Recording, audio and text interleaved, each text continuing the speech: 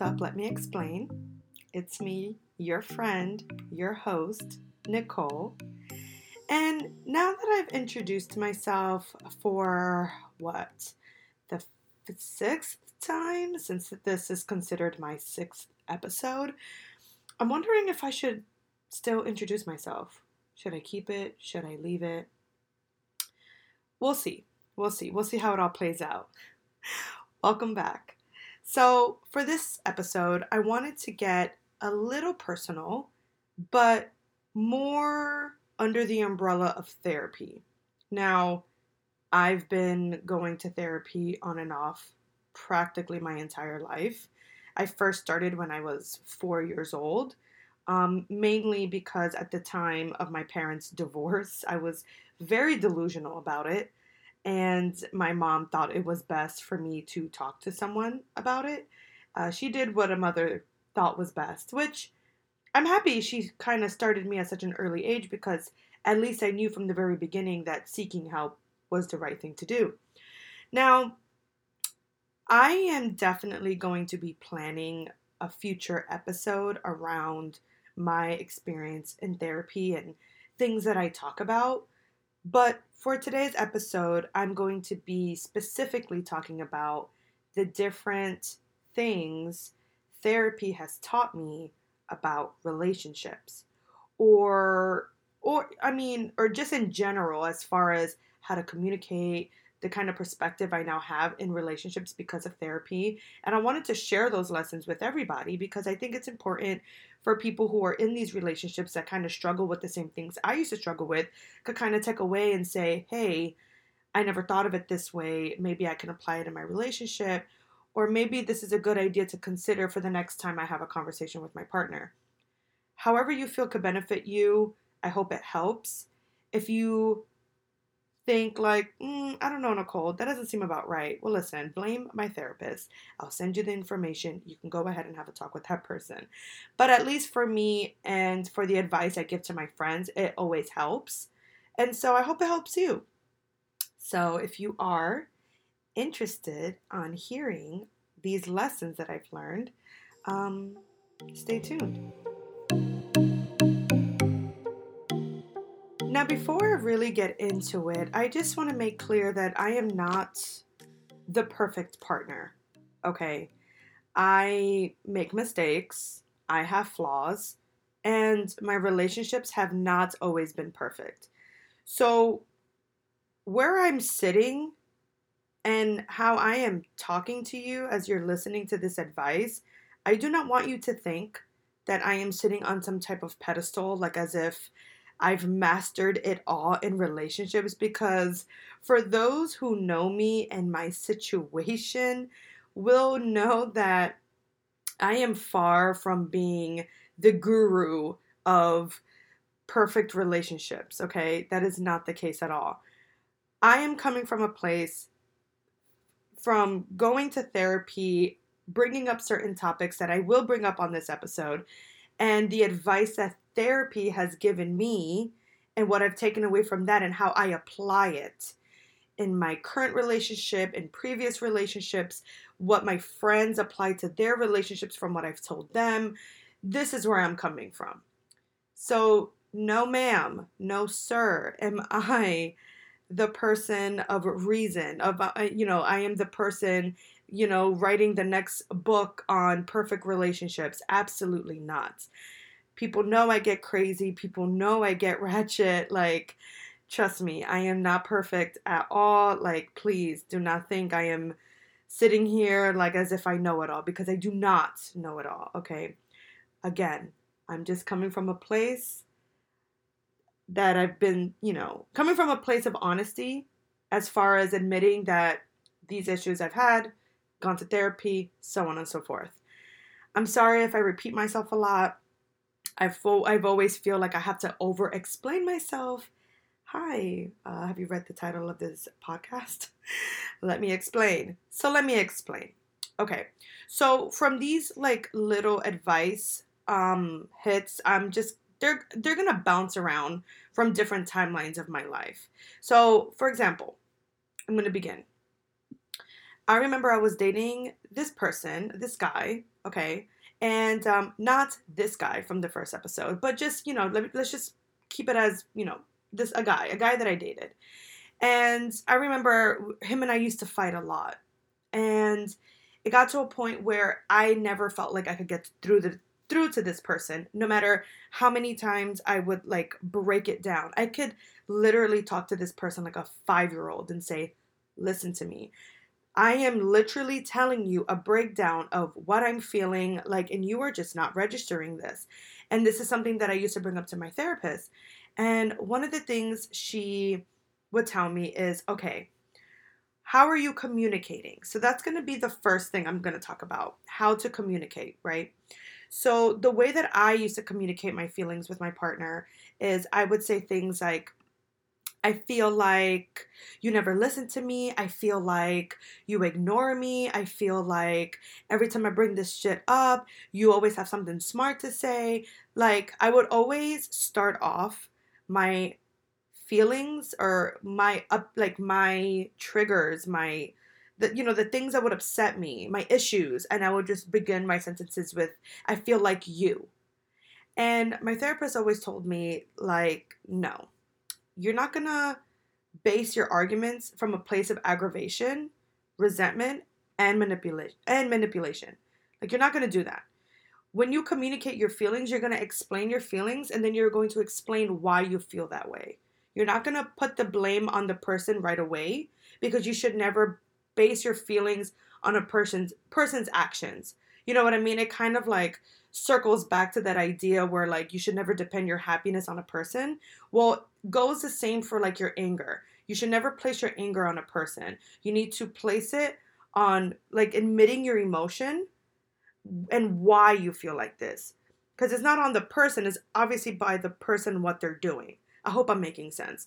So, for example, instead of saying, I feel like you never listen to me, or I feel like you don't give a fuck, you would say, well, I would say, it makes me angry and sad when I tell you about my day and you look at your phone. It makes me feel like I'm not that important to you or that you don't care about me. See the difference? It's a lot of work. It's a lot of over explaining, but at least you're stating what you feel like instead of saying I feel like you. No, I feel upset because those are my feelings. I feel triggered. I feel angry. I feel sad. I feel aggravated. When I ask you this or when I do this, you know what I mean? Like, you're not immediately attacking the other person with your feelings. And I feel like that took me a really long time to kind of learn, because when I'm upset, I am very impulsive. You know what I mean? Like, I am a very reactive person. And people who are close to me know this about me. Sometimes I just go straight to the artery when I'm upset, which is not healthy. We all have toxic traits, okay? Hence why I go to therapy. Hi. And so that is something that I've learned throughout the time in therapy. So that was something I really took from therapy, is just learning how to communicate. Now, another thing that I learned from therapy was the perfect partner test. Now, I remember this was like in my early 20s. I was dating this guy, and I remember, he was so different. He was so different from anybody else I dated, and everything was like very brand new to me. I never dated anyone like him before. It was exciting, and we went on a lot of dates. I wanted to take it slow, and I just felt like there was so much potential. You know what I mean? Like, he was always so thoughtful, so generous. He had all these great ideas. We more or less had the same goals. He really admired my traveling, my thirst for like creativity, because at the time that was when I was traveling a lot, taking a lot of pictures. I was sort of toying with the idea of creating a blog, all these ideas, and he really like was attracted to that. And so when him and I officially became official, I just noticed a complete decline in his consistency in our relationship. You know, it was like we were official, and then all of a sudden he just didn't have much to talk about anymore. He didn't have all these great ideas anymore. He just lacked motivation on everything. And little things about him started to really surface. Like, he was a big pothead. Never knew this about him. He had troubles with communicating, period. Like, I could literally sit in front of him and try to have a conversation with him, and all I would get was short answers. And it was confusing because after a while, it's like, do you even like me? You know what I mean? Like, you tried so hard to get me, you know what I mean? And to have me as your girlfriend, that now that we're here, it seems like you have nothing to talk about. You have nothing to say. All of these things you were excited to start with school, graduating, saving money, wanting to do all these things, all of a sudden you don't have money. All of a sudden you don't have the time. Now hanging out with your friends and smoking weed is more important. Like, a lot of these things started to really surface. And I guess at the time, it didn't make sense to me because in my head, I was still stuck in those beginning stages of our relationship. I was stuck on, well, he was just so great and he was so thoughtful and he was so this and so that. And he just had all this potential. And I would talk about it with my therapist because any other girl who was very secure about herself and did not care about being alone would have seen that kind of behavior and would have been like, bye. I'm not standing for this. You're boring. You're wasting my time. Peace. Me, on the other hand, was so stuck on being loyal and wanting to work it out with this person because of all of the great hype in the very beginning, which is so common. I didn't want to let it go right away. Like, I really wanted to work at it. And poor Nicole thought she was the issue. I'm over here thinking, am I not interesting enough? Am I whack? Like, am I not cool enough? Am I not, the person he thought? Like, I'm over here thinking I'm the fucking problem when I wasn't the problem. He clearly was. He put on a show, a mask, a persona that he thought is what I needed. I mean, obviously it is what I needed. It's what made me like you. It's what made me have sex with you. You know what I mean? Like, the person you were to me in the very beginning is who I want 24 hours, 7 days a week. And after he got it in the bag, it was like, all right, let me kick my feet up, sit back. I'm chilling at this point. It was such a shock. But, I went to therapy, pouring out all these things that I'm like having issues with. And so the therapist was like, okay, well, why don't we do the perfect partner test? Okay. And she pretty much was like, look, there is no such thing as a perfect partner. Okay. I mean, there's not. Okay. But at least what we can do is make this worksheet. So she literally gave me a worksheet, and oh my God, I wish I still had this worksheet. I lost it. I don't know where it is, but luckily I have good memory and I can just kind of say it verbatim. So pretty much this perfect partner test was a worksheet, and it was made up of these sentences with fill in the blanks. And every sentence will start, my perfect partner would say blank when I'm having a bad day. My perfect partner will blank and blank and blank to make me happy. My perfect partner is blank to my friends and family. Like, you know what I'm saying, right? You get it? Okay, cool. So she would say, okay, I want you to fill out this worksheet and put in what a perfect partner would do. So for example, for me, my perfect partner would say, here is a glass of wine when I'm having a bad day, right? Or for the second sentence, my perfect partner will buy me dinner and take me out to eat and make me dessert to make me happy. Guys, I'm literally just saying random things. These are not specific things that would make me happy. Other things would make me happy because I'm like flowing right now and I'm talking.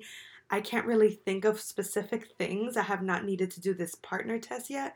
So I don't have the perfect answers. But you get what you get the motion of the ocean, right? Okay, cool. And I'm so sorry that I'm using these corny ass lines, but again, we're flowing, we're here, I'm drinking wine, we're talking. Let me have this. Okay? Okay. So, pretty much fill out this worksheet to the point where you would feel your perfect partner will mirror. And now make another worksheet, same thing, but replace my perfect partner with the name of your boyfriend, the name of your partner, the name of your girlfriend, and you'll replace my perfect partner with that person's name, and then write down what they would literally do. So let's say your partner is Merlot, because that's what I'm drinking. Hi, cool. So let's say, okay, Merlot would say, I don't care when I'm having a bad day. Merlot will pull out his penis or vagina or strap on and, sorry, what the fuck am I saying? And put on SpongeBob and go take a shower to make me happy. Merlot sounds like a shitty partner. But the point is, I want you to now replace the person that you're dating's name with what they would literally do when you are having a bad day, or what they would do to make you happy, or who they would be to your friends and family. And then I want you to put those two worksheets filled out side to side and see if your perfect partner would mirror what your partner would do. And that is pretty much to show you, obviously, you know, they're not, more chances than not, they're not going to have the same type of answers, but it should come close. And if it doesn't, then you need to ask yourself, should you really be with this person? And trust me out of all people, you may not know what I'm really going through, guys. And I'm not going to get too deep with it in this episode, you know, because I think some things deserve to be private. I'm not saying I'm in a shitty predicament, you know what I mean? But everybody goes through their issues. Everybody goes through their stuff, you know what I mean? So I know it's not always black and white. I know it's not always cookie cutter. I know it's not that easy. Trust me. Did you not hear my first episode? I was literally in a toxic relationship for 5 months. Okay. Longer than I should have been. Okay. And shit got super real. And I was super young. So even as you get older, that shit gets harder. So I know you're probably listening and you're like, yeah, Nicole, that's cute. Perfect partner test. Ha ha ha. But it's not that easy. Trust me. Girl, honey, sweetie, baby, I know. I get it. But if you need a little push, if you need a little oomph, this exercise really helps you put things into perspective and could really make you face the truth on your relationship on whether or not this partner is for you. Get what I'm saying? Okay, cool. Let's move on. So the third thing I wanted to bring up as far as what I've learned about relationships, especially in therapy, is defining sex. Now, it gets a little tricky because, you know, all of my partners have, I don't want to sound weird when I say this. I really don't. But they love my body. Okay? And the person you're with should love your body too, no matter what, okay? I'm not going to talk about my sex life too much. I don't want this podcast to be too much about that. I'm sure there's going to come an episode where I'm feeling, you know, loosey-goosey, and I'm like, what the fuck am I saying? What is in this wine? Jesus. I know there's going to come a point in the episode where I'm going to feel comfortable enough to, you know, get a little real about certain things. But for now, I'm not trying to get to that realm. But it's important that when you're in a relationship, and again, this is what I've learned in therapy, is how you define sex in a relationship. Okay? Because people choose to have sex for many different reasons. They choose to have sex because it's their love language. They do it to release stress. They do it to celebrate and to feel happy. Like, hey, it's a birthday. Hey, it's a celebration. Let's get it on. You know what I mean? Maybe sex is a distraction, a substitution for an addiction. To respect my current partner, I don't want to get too detailed with it, but I think the reason why with first episode with this guy, the one that slashed my tires, he used sex as a substitution for his addiction. Whenever he was going to cut off his addiction to alcohol or to pill popping, all he wanted was to have sex. And I define sex with love and intimacy. It's my love language. For him, it was more of a distraction. It was a substitution. It was, I need a fix. I need a fix. And I was his fix. And that's why it was so intense. And, I only talked about the negative parts of that moment in my life because things like that should never be romanticized. So I was very careful on how I told my story when it came to that episode because I didn't want people thinking that it was some, intense euphoria type of situation. Absolutely not. It was toxic, it was unhealthy, it was dangerous. And that's all that should ever be focused on when it came to that. But if I'm going to be honest, the reason why I stuck around a lot was because it was intense and I made the mistake of romanticizing that intensity. So I think it's important, or not just me, but in therapy and what therapy taught me about relationships as far as defining sex is understanding what it means to yourself and what it means to your partner. And so once you kind of understand that, it will help you understand your partner, period. Because I remember dating a guy where because I am a very affectionate, touchy, person, the guy I was with was not. I mean, he was, but he wasn't. You know what I mean? Like, his love language was more like, I'm going to do things for you. Let me fix your car. Let me do the dishes. Let me cook for you. You know what I mean? And that's beautiful. I love that. I love that. I love acts of service. But then, when there were nights where I wanted to have sex and he didn't, that would make me feel like shit. Because I would be like, damn, what, you don't love me? You don't want to have sex with me? You know what I mean? Like, I would identify that. I would register that very different. So defining sex and knowing what it means to your partner and to yourself, I think, it helps a lot. And now the last one, receiving help and deciding on couples therapy. I remember I was going to a therapist and I was telling them about a partner that I had. And I was saying how I really wanted to go to couples therapy with my partner. And as much as my partner felt like, oh, we don't need that, we could work out our issues just one-on-one, I truly felt like that wasn't an option anymore because anytime I would explain, communicate, break down my issues, that person would listen but wouldn't really do anything. I communicated, but nothing was comprehended. You get what I'm saying?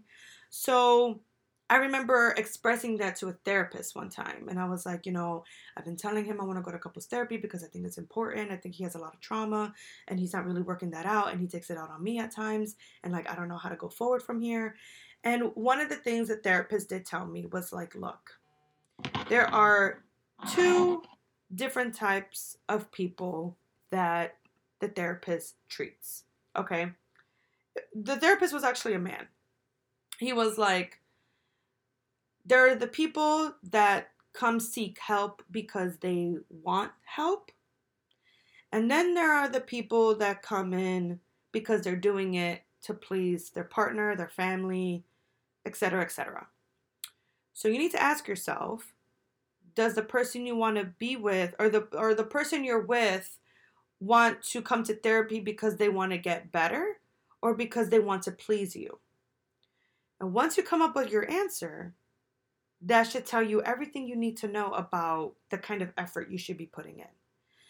And it was kind of a hard pill to swallow because I knew the answer. The answer is he would only be coming in to make me happy or to just kind of, AKA, shut me up. You know what I mean? So it's hard, because there's only so much you can put into a relationship and how much you're willing to get out of it, blah, blah, blah. So, going to couples therapy definitely has to be two people agreeing and let's get the ball rolling. Let's do this. I want it to work out. I love you. I want this. I want it to work out. You know what I mean? So it was a hard pill for me to swallow, and it is what it is. But I'm not opposed to therapy. I don't want to say that I love going to therapy because, to be honest with you, in the past, because the thing is, when I started going to therapy as a child, I didn't go after a really long time, and I went back when I was about 20. And between the ages of 20 to 28, which is the age I am now, I have gone through maybe 5 or 6 different types of therapists. A lot of it has to do with my insurance covering it, or what insurance I had at the time that covered what, counselors that decided to move or just wasn't at the same office anymore and I just kind of lost their information. The last therapist I was seeing, I ended up, I don't want to say fired, but I just stopped seeing him. I was like, goodbye. I'll talk about that on another episode. But I am a strong advocate for therapy. Anytime I talk to anyone, I'm like, you should go to therapy. I am 100% on board with it. No, but it's cool. It's cool. So definitely consider it if you are considering it.